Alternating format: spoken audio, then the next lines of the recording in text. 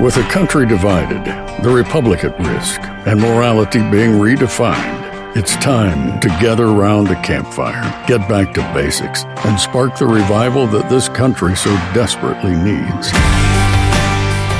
This is the American Campfire Revival with Kirk Cameron.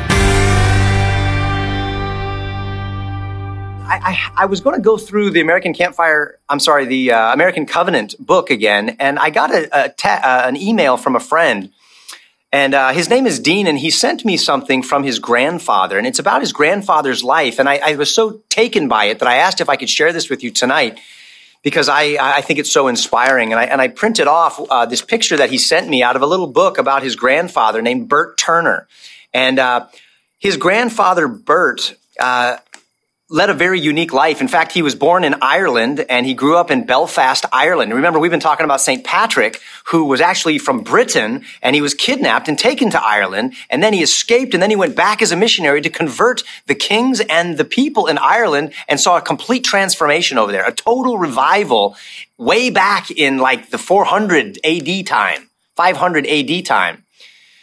And his grandpa, Bert Turner, came over the sea to America with his parents. And they said that he was born twice, once physically and once spiritually. And for those of us who know what that's talking about, Jesus said that unless a man is born from above, not just born, after 9 months in the womb, but born from above or born again, he cannot see the kingdom of heaven. And his grandpa was born both physically and he was born spiritually. The second time, by faith, by turning his whole heart to God in faith. And he was there in Ireland and witnessed the great Irish revival. And he saw, as a young boy, the city of Belfast, Ireland, turn from what they called civil war to revival victory. There were different groups of people who were fighting against one another. Maybe not just two, but more, just rioting and warring together, fighting against different ideas, religious ideas, political ideas. You know that racism is a part of cultures all over the world. And so this infighting within a country just divides it and makes it fall. But there was a great revival that turned them around. And they called it the Great Revival Victory. That's what we're looking for here in America. We're fighting. We are very near a civil war, if not in a soft civil war right now. Ideologically, 100% we are. We have people who are actually profiting off of you and I being divided. Religiously, it's easy to use race to divide people. It's easy to use economic status to divide people, the rich against the poor against the rich. We're being divided politically.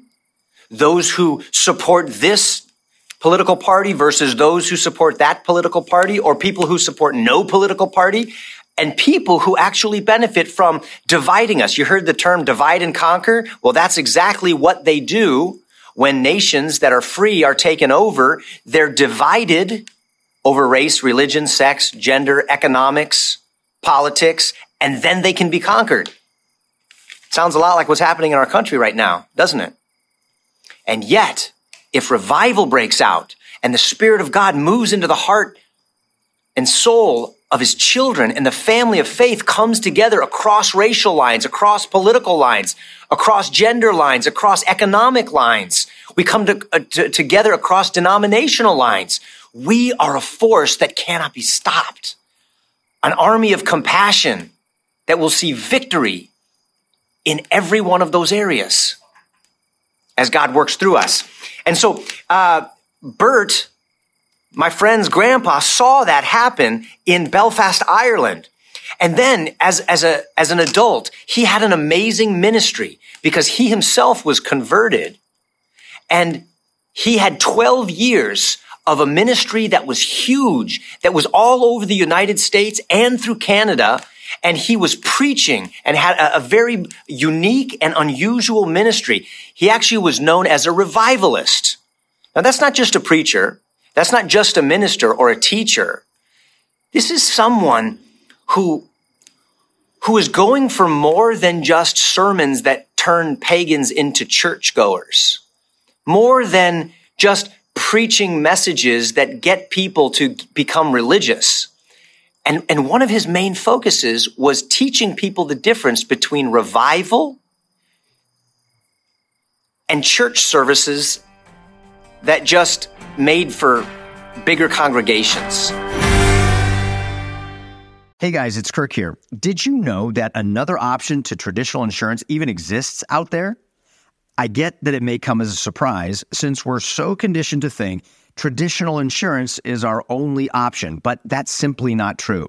My family has been using Christian healthcare ministries over the last several years, and I cannot recommend them enough to other like-minded believers looking to do things differently than what we've been told to do. CHM is the faith-based alternative to insurance. And most importantly, with CHM, we know that our money is going to help other fellow Christians when they're in need. And this is how we like to steward our dollars when it comes to healthcare. Are you tired of your healthcare the same old way and want to do things the better way? I highly recommend you start by checking out CHM and see if this is an option that could work for your family's healthcare. It does for ours. It's not harder, but it's different in the best way. Learn more today by visiting chministries.org/Kirk Cameron. Again, that's chministries.org/Kirk Cameron.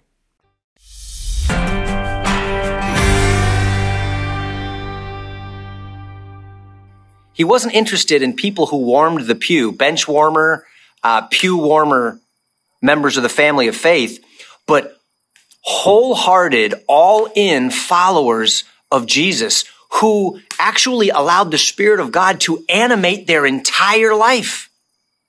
Everything that they thought, everything that they did. And thousands of people responded to him. And we've seen great revivals in our country. We saw it in the Great Awakening, and then people fell away. We saw it in the Second Great Awakening, and then people have fallen away. Forces have come against us. In Ireland, they had a great revival in 1929 that his grandpa saw. It's kind of like we're doing the American campfire revival. Well, his grandpa saw the Irish campfire revival. Someone was lighting a campfire over there in Ireland. In fact, I know who it was. It was St. Patrick. Remember, we told the story of he went up top of the mountain, and in defiance of the king's edict, he lit the bonfire before the spring festival. And that led to the revival of the nation. Maybe our American campfire over these 100 days could light a fire of revival in our country. And remember, revival is not just people becoming church folk or getting religious or following a bunch of rules so we go to heaven. Revival is it's something that comes into you. It's life that comes into someone who's spiritually dead, and it animates you. Like think of, I'm here in Hollywood. We have Disney animators. Imagine someone draws a picture of Pinocchio or Winnie the Pooh or Mickey Mouse, and you say, that's great. That's great. It was a blank piece of paper, and now you've got Winnie the Pooh. But he's just a stick figure. It's just the framework and the form. What do you want? You want him to come to life. You want Pinocchio, the wooden puppet, to become a boy. And now he's got a life. This is what happens in true revival. People don't just get churched. They don't just follow religious rules. They come to life from the dead. It's like those dry bones that start to rattle and come to life. And if you will allow God to animate your heart and your marriage and what you do with the education of your children and pour life into your church and your community, and you allow revival to characterize you and the way that you get involved in all of your culture, and I do, and tens of us, and thousands of us, and hundreds of thousands and millions of us begin to catch this fire of revival, we could see our entire nation animated by the Spirit of God, by the fires of revival. That's what happened in Ireland.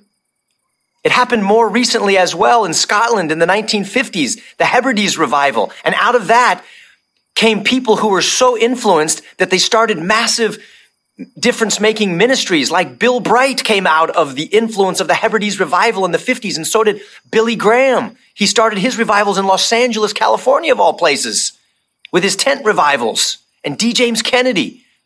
Why not now? Why not in 2021?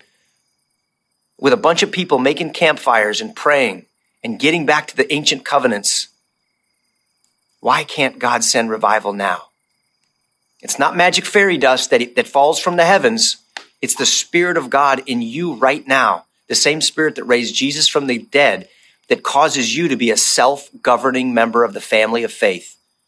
That doesn't mean every man does what he wants in his own eyes. That's terrible. Read the book of Judges. It's men and women joyfully, voluntarily submitting themselves to the Word of God and living it out. Letting heaven animate earth through you and me. That's revival. Please pray for it. I don't think we have any hope outside of revival.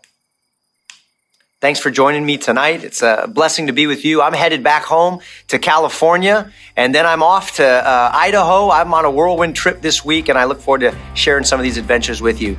God bless you guys. Thank you for listening to the American Campfire Revival Podcast. Be sure to subscribe so you don't miss a single episode. If you'd like to learn more and join the movement, visit kirkcameron.com.